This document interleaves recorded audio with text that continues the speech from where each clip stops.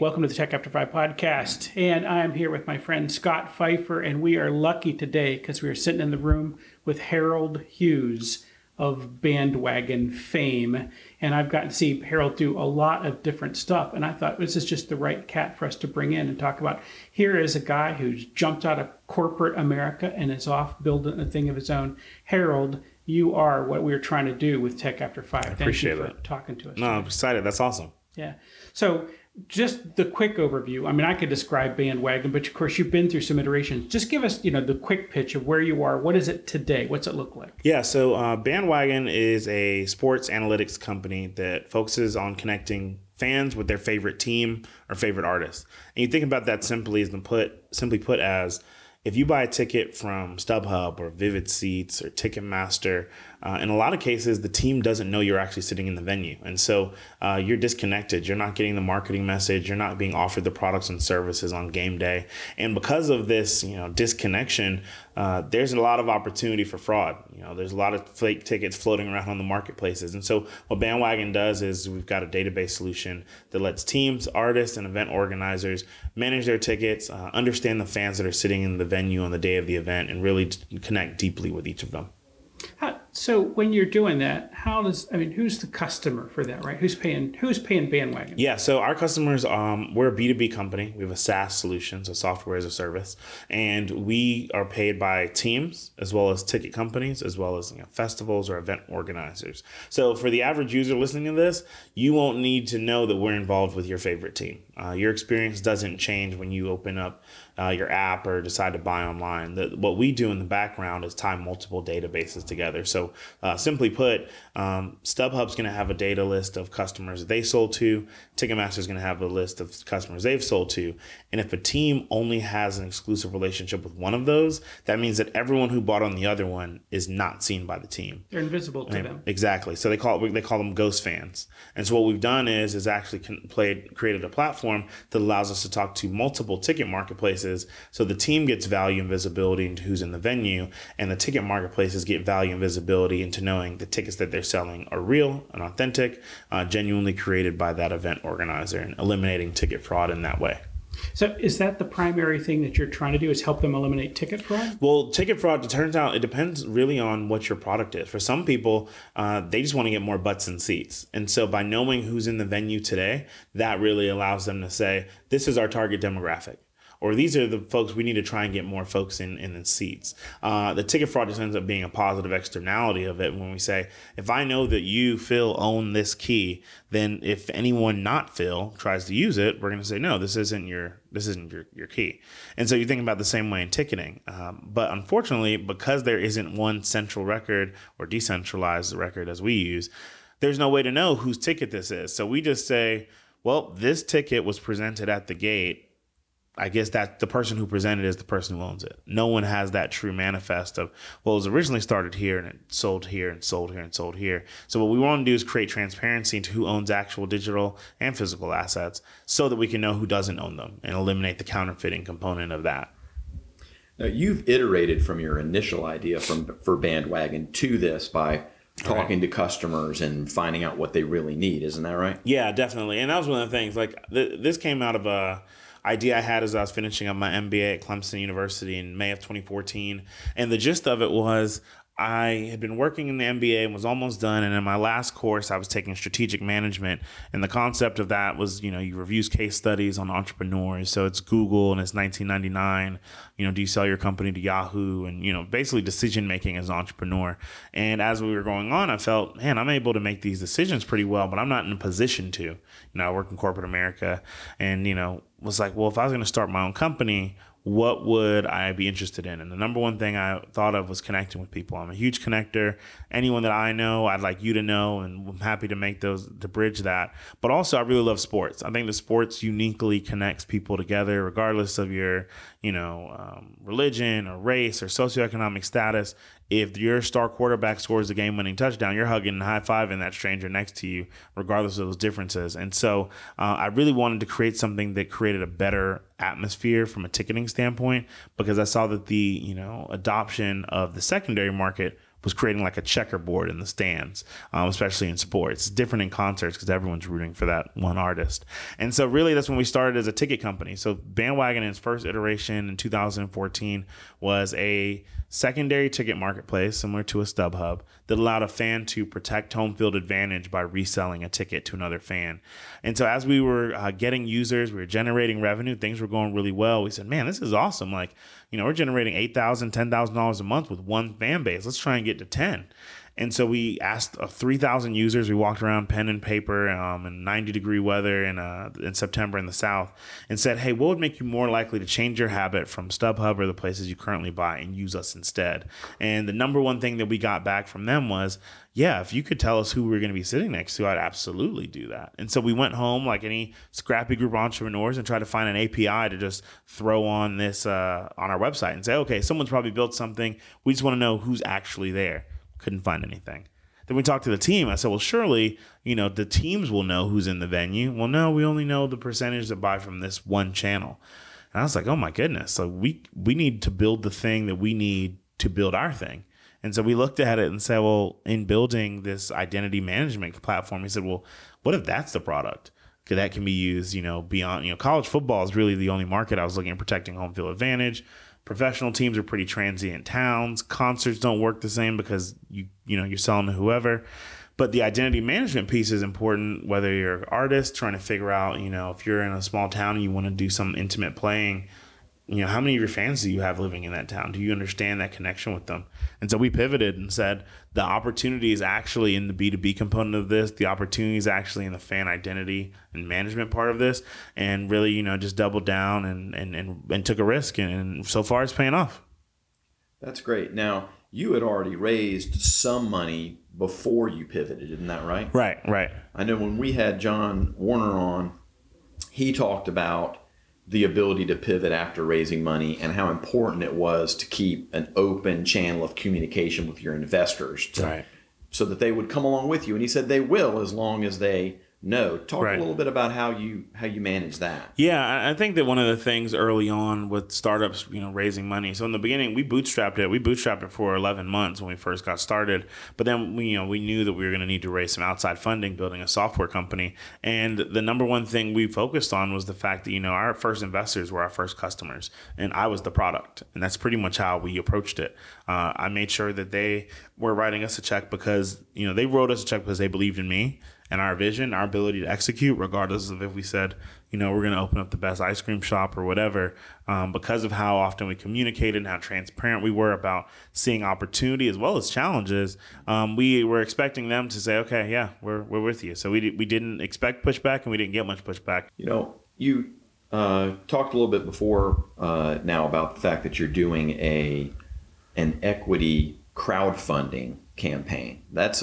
It's kind of a new thing. This equity crowdfunding has only been around since the Jobs Act, and then you had to wait several years for regulations to come out. So it's really only a couple of years old. Right.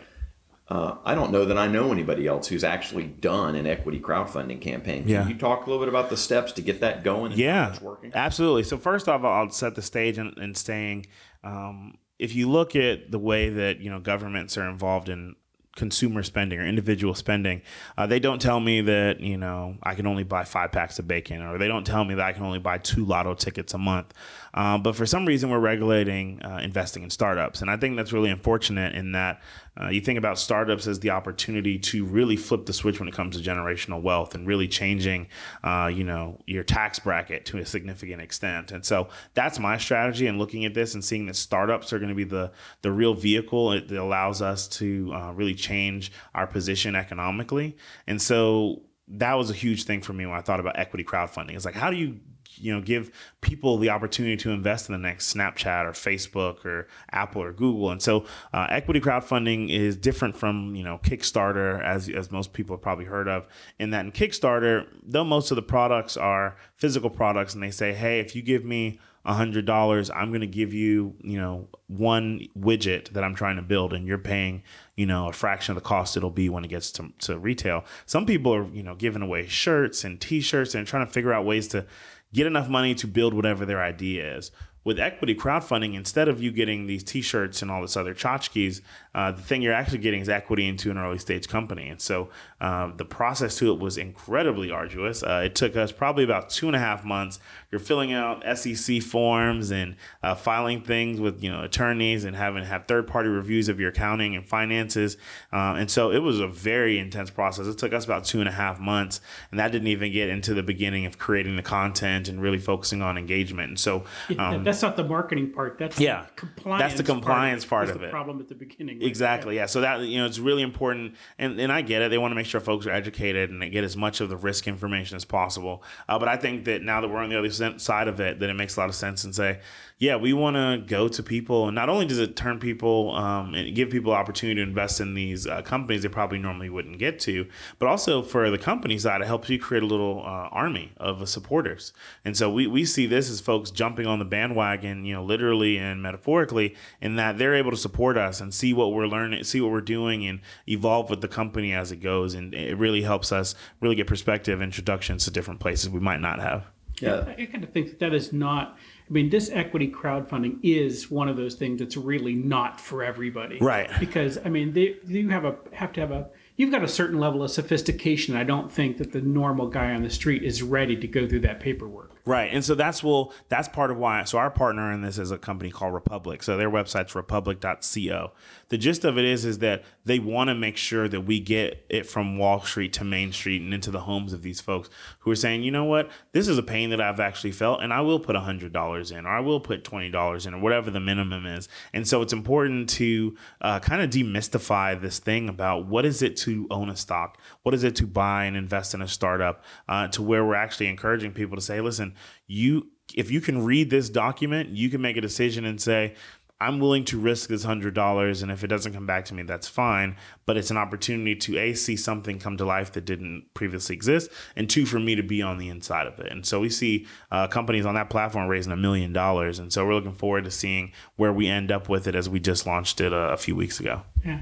So for you, when people are investing through that platform, you said $20, $100. Is that really kind of typical? Is that what people are doing? Yeah, our average right now, I think the average person's investing somewhere around $372. Yeah. So you've got some folks who put in 1,000, some have done more, some have done closer to 100. And so we've seen that the average is just over $200, $250 on the platform across multiple campaigns. I've got to believe that at that level for these cats, right, this is also primarily signaling behavior, right? They believe you, they like what you're doing, they think it's a cool idea. And again, at the risk level here is not high, right? I mean, people are not putting in their life savings to get this done. Yeah, exactly. And I think that's the key to it is, there's some really cool and diverse projects. I mean, you've got us using blockchain to help eliminate ticket fraud. And then on the other side, you've got someone that's helping freelancers find work. And on the other side, you've got artificial intelligence company. And another one is a skincare company. So there's really a wide array of things that you can be interested in. And if you put $100 here and $40 there, you really start to see the opportunity. One of the biggest things I see value in is, let's say that you've got a background in manufacturing and you live here in South Carolina. And so a thing or two about this certain space. And then a company you find online is raising money in that same space. That may be your opportunity to say, hey, listen, I'm going to invest, $500, $1,000 just so I can see what this company is up to. And that's where you may see, man, I want to go work for this company, or I have introductions that may help this company get to this next level. And so I think that's a good opportunity and a vehicle to kind of create connections with these startups with everyone, really. Yeah. Yuval, I think it's Yuval Noah Harari in his Homo Deus book, doesn't he talk about that effect of once you've made a decision, then you want to evangelize that decision? There's like a psychological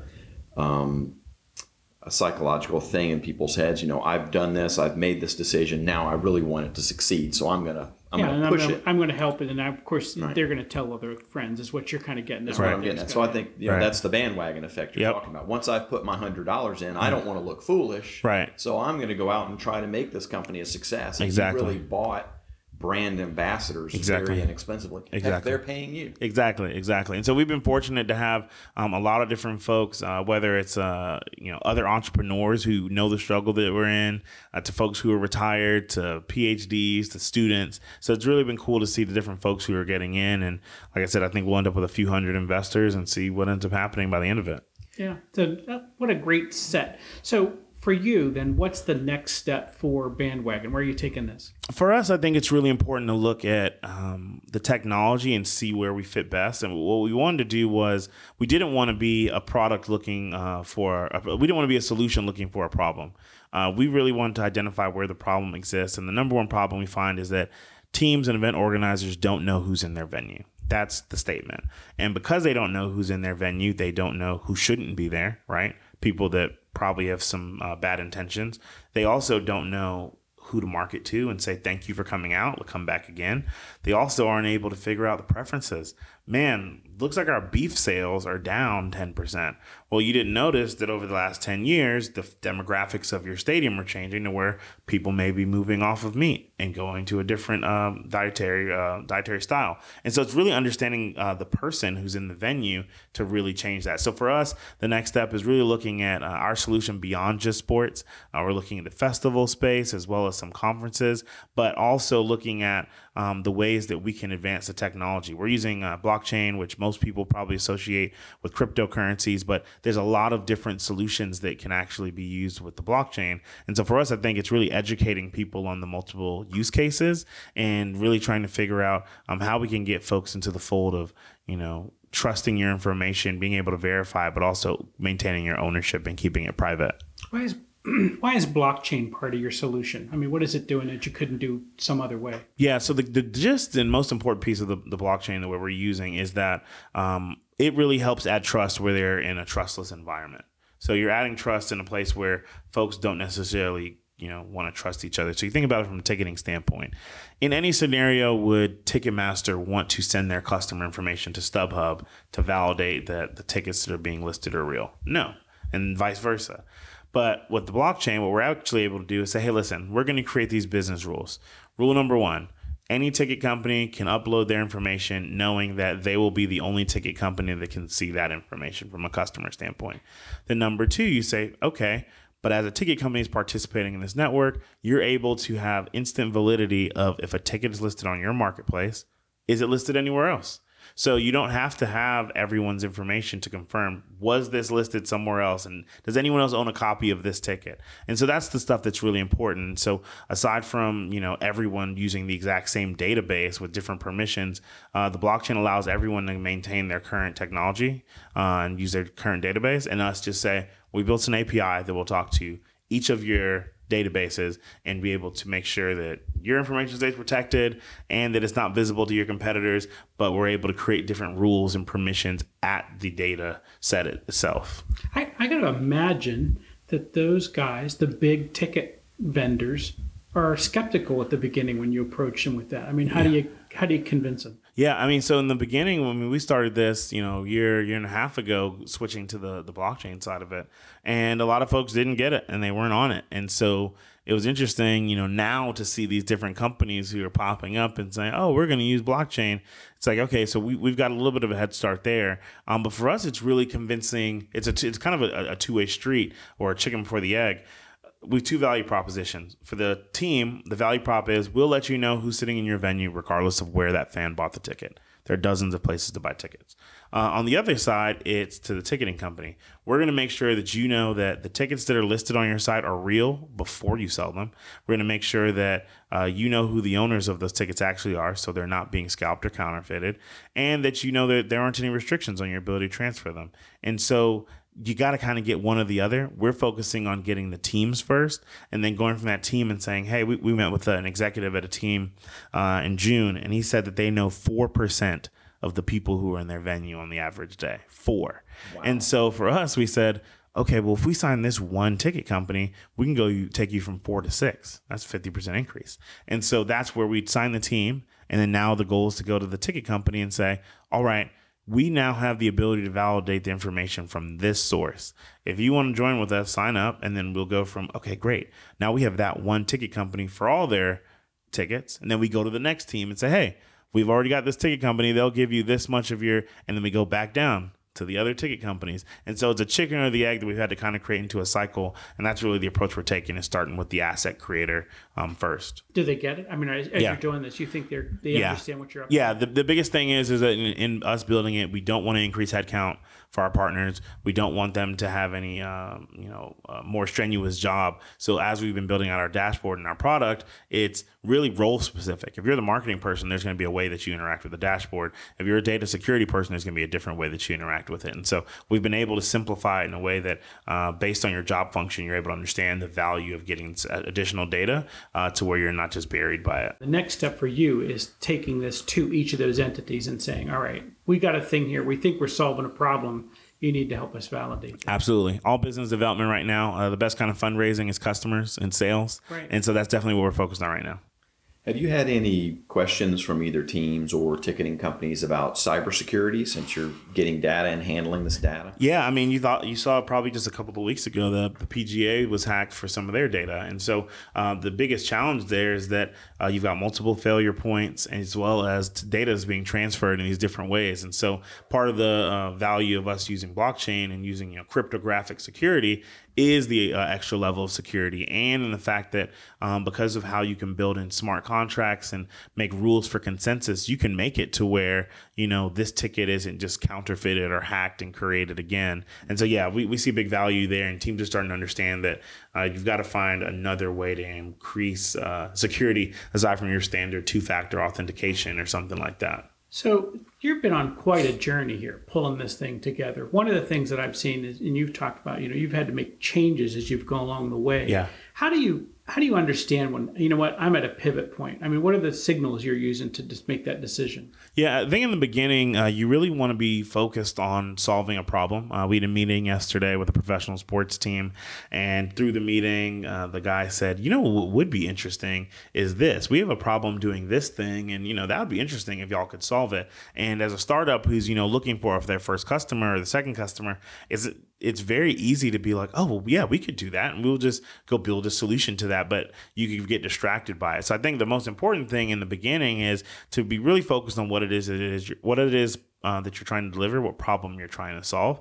And as you're talking to different customers looking for who's going to be a good fit, you're going to hear the same things and maybe some different things over and over. And that's where you have opportunity to reset and say, are we approaching the right problem? Are we using the right approach? And so that's where I think it's important when you think about pivoting or even changing strategies, is that sometimes folks get married to a decision. I heard the saying, don't fall in love with a mistake because it took you so long making it.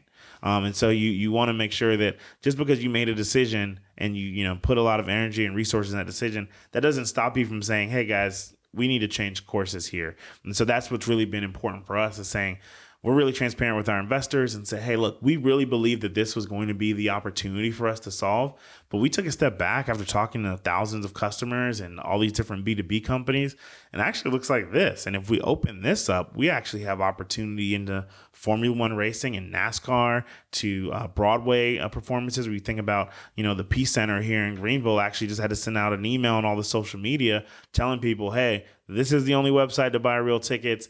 They aren't on sale, or they are on sale. And so counterfeiting happens at any ticketed live event. And so we're really trying to figure out, well, because of that, we have a pretty large market now, even globally. We've submitted proposals in Dubai as well as Jamaica because customers are saying, yeah, we have this pain point. And so being flexible enough to make that decision is one thing, but being able to make sure you've got a galvanized team and investors and advisors, supporters to say, yep, we trust you. We understand that you probably assess the risk in the best way possible, and we want to be behind you to help you, get up that hill, has really been important. What's the thing that's ahead of you that you're saying, this is where I'm headed? This is what I really want to get done. I know that I feel like that's my next inflection point. Yeah, I think the biggest thing, so the next inflection point and the thing that's ahead of us, two different things. The thing that we're trying to get to at the end of the day is, have you seen the little black marker that's at the cash register that they use for $100 bills, the little counterfeit marker? That's what we want to be. We want to be as ubiquitous as that little black marker. No one knows who makes them, but everyone who needs one knows where to buy one.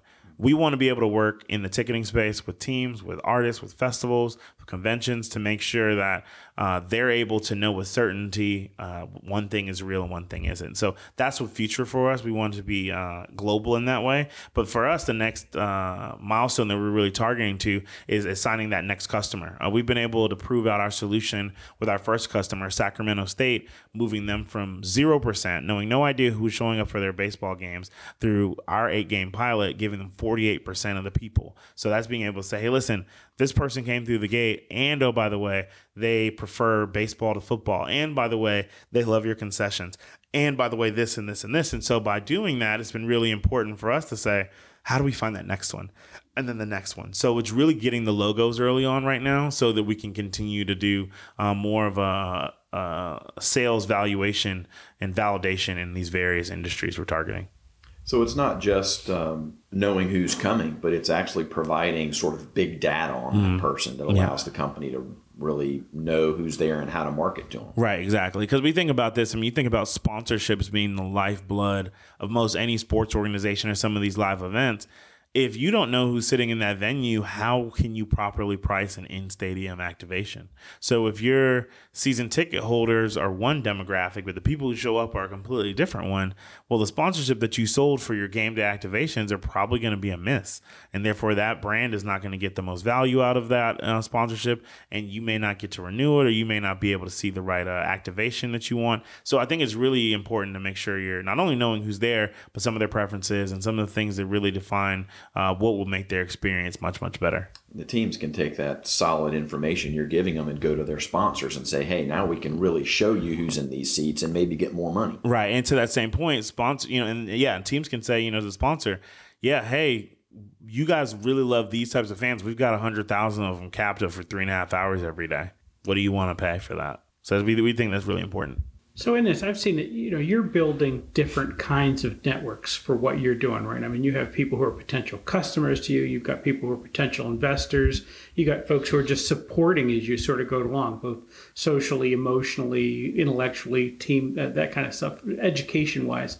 I'm curious about how what are the tools you are using to go out and build your network so that you've got those people, right? You've got to find customers. You've got to find investors. They don't just show up. Yeah, no, I agree. We're, or at least me, I'm a big Twitter user. I'm a big Twitterer.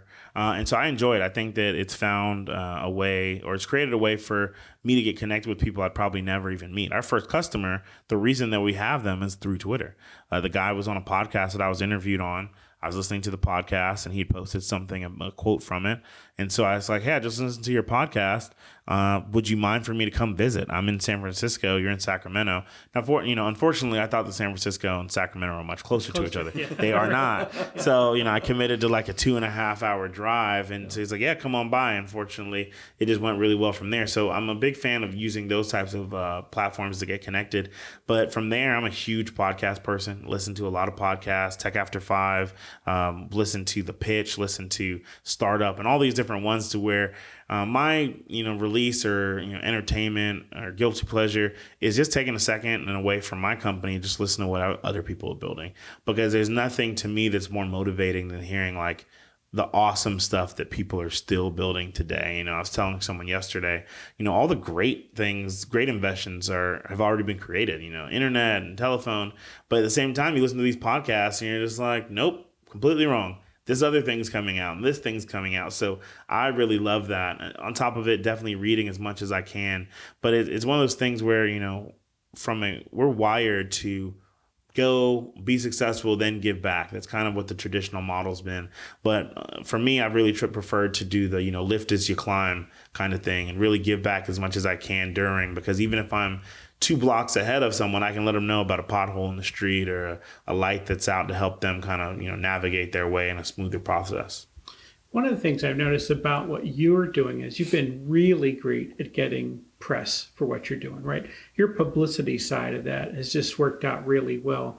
I mean, what do you attribute that to? How do you get that work done? Because it is not, that is a question we get all the time. I mean, it's like, hey, I'm out here working in the dark. No one knows what I'm doing. I'm invisible when I would like for people to know what I'm up to, but you've been really good at showing up in all the right places, I think. Yeah, and it's been important for us to do that. We didn't necessarily have a big marketing budget, and so we said, well, let's demonstrate value, let's create stuff. And you think about it, the big difference between some companies getting press and some not is the fact that one company actually has a product, or actually has a customer, or actually has traction to announce.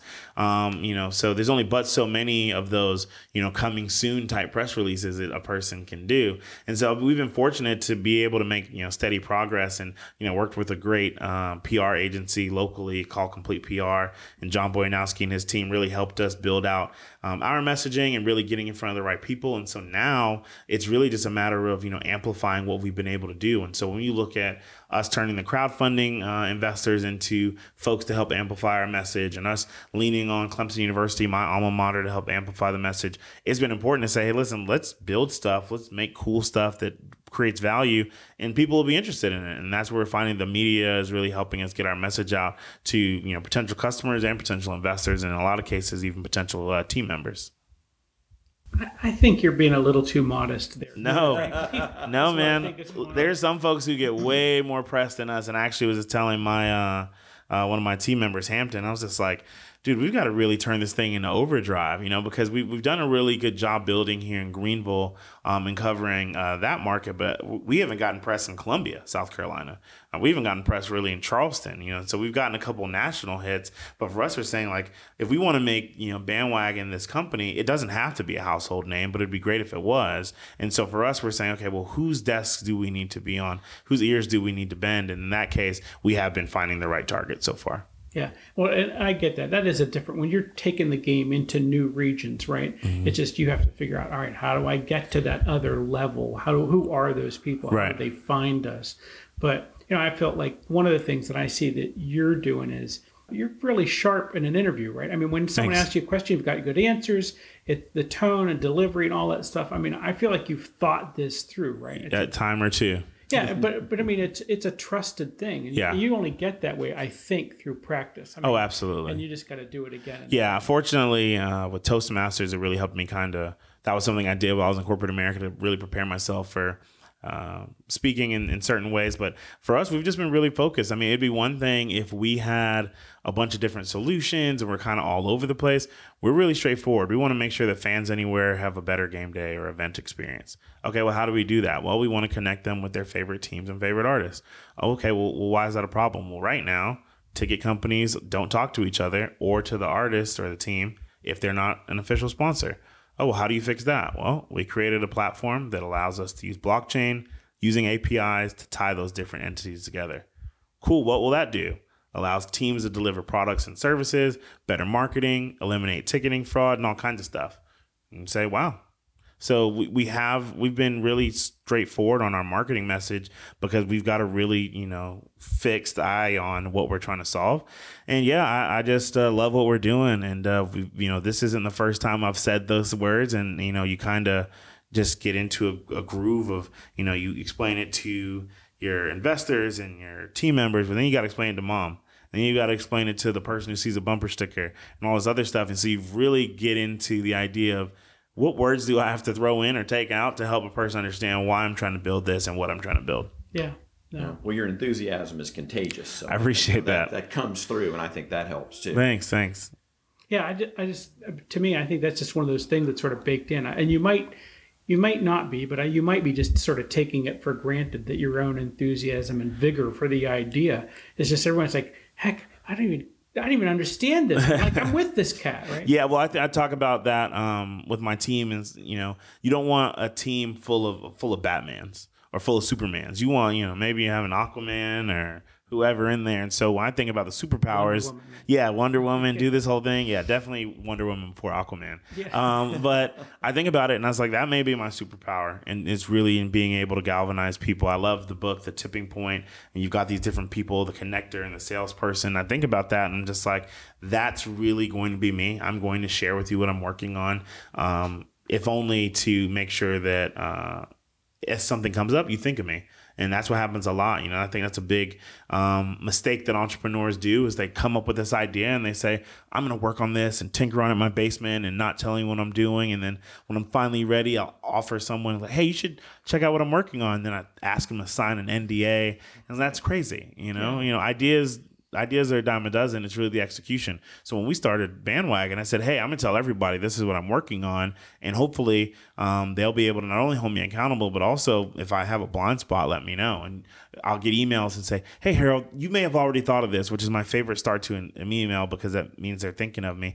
But have you seen this or have you considered that? And I always say no or yeah, but that's really cool that you think that's something to consider as well. Or thank you so much for thinking of me and sending this. So you think about it, the more you tell people what you're working on, you've got smart friends, you've got smart coworkers and family members. You are actually putting really smart people to work for you for free to help give you feedback and ideas on how to iterate and really advance. So that's something that we've really taken advantage of as we've grown for sure. Yeah, I love that. It's like the original cloud computing, really. I mean, it's like they've got a whole bunch of processors and ideas and stuff out there in the world. I've got sensors. I love that idea too. Right. Well, what can we do for Bandwagon, right? What can, our Tech After 5 community, or as you reach out into the world, what are you asking the world for right now? Well, I think right now the world needs to know that startups are being built in Greenville, South Carolina. And that they're tech startups and they're not your mom and dad or your grandpa and grandma's type of startups.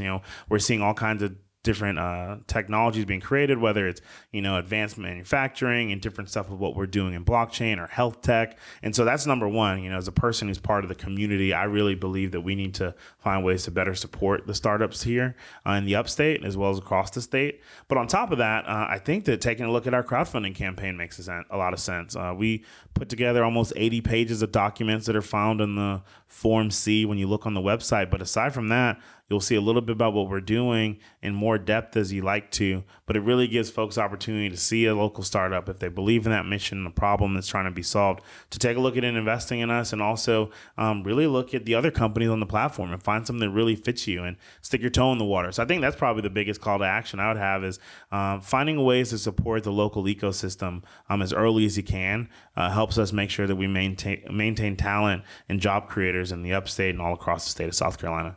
Yeah. And how do we find the crowdfunding platform? How do you get to that? Yep. So we partnered with Republic. So republic.co/bandwagon. And it'll take you directly to our campaign page. We've been able to get some great content up there. And you'll learn a lot about us and why we're doing what we're doing and how you can help us do it.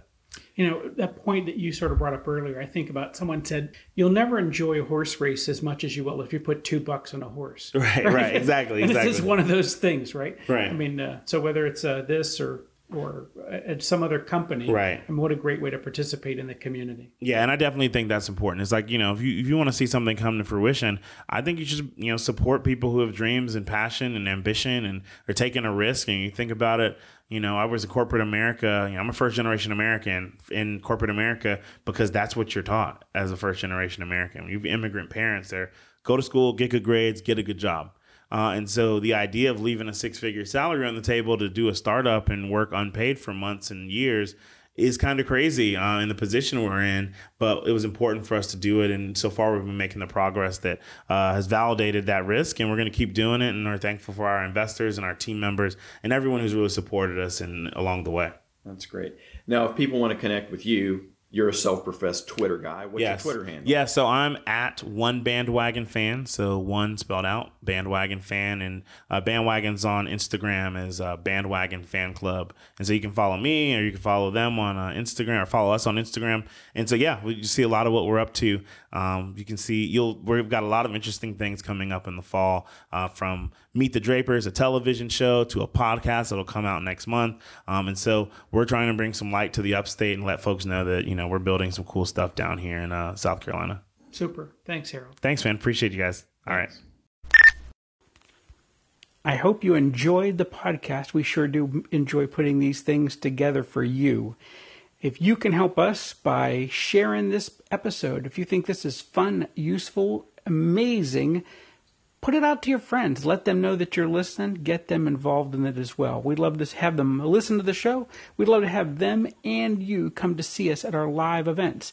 Hey, by the way, if we're not in a city that you need us to be, how about you think about becoming a host of Tech After 5 in your city, or you connecting us with someone who would like to be a host of Tech After 5 in some other city? We are working on a program right this very moment to help other people run a Tech After 5 of their own, and you can find out more about that on the website as well.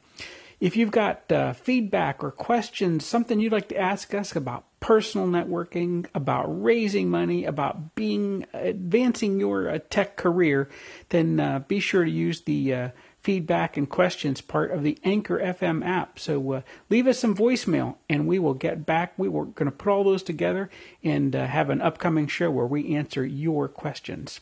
Thanks a lot for listening to the Tech After 5 podcast. Share us if you can. Thanks a lot. Bye now.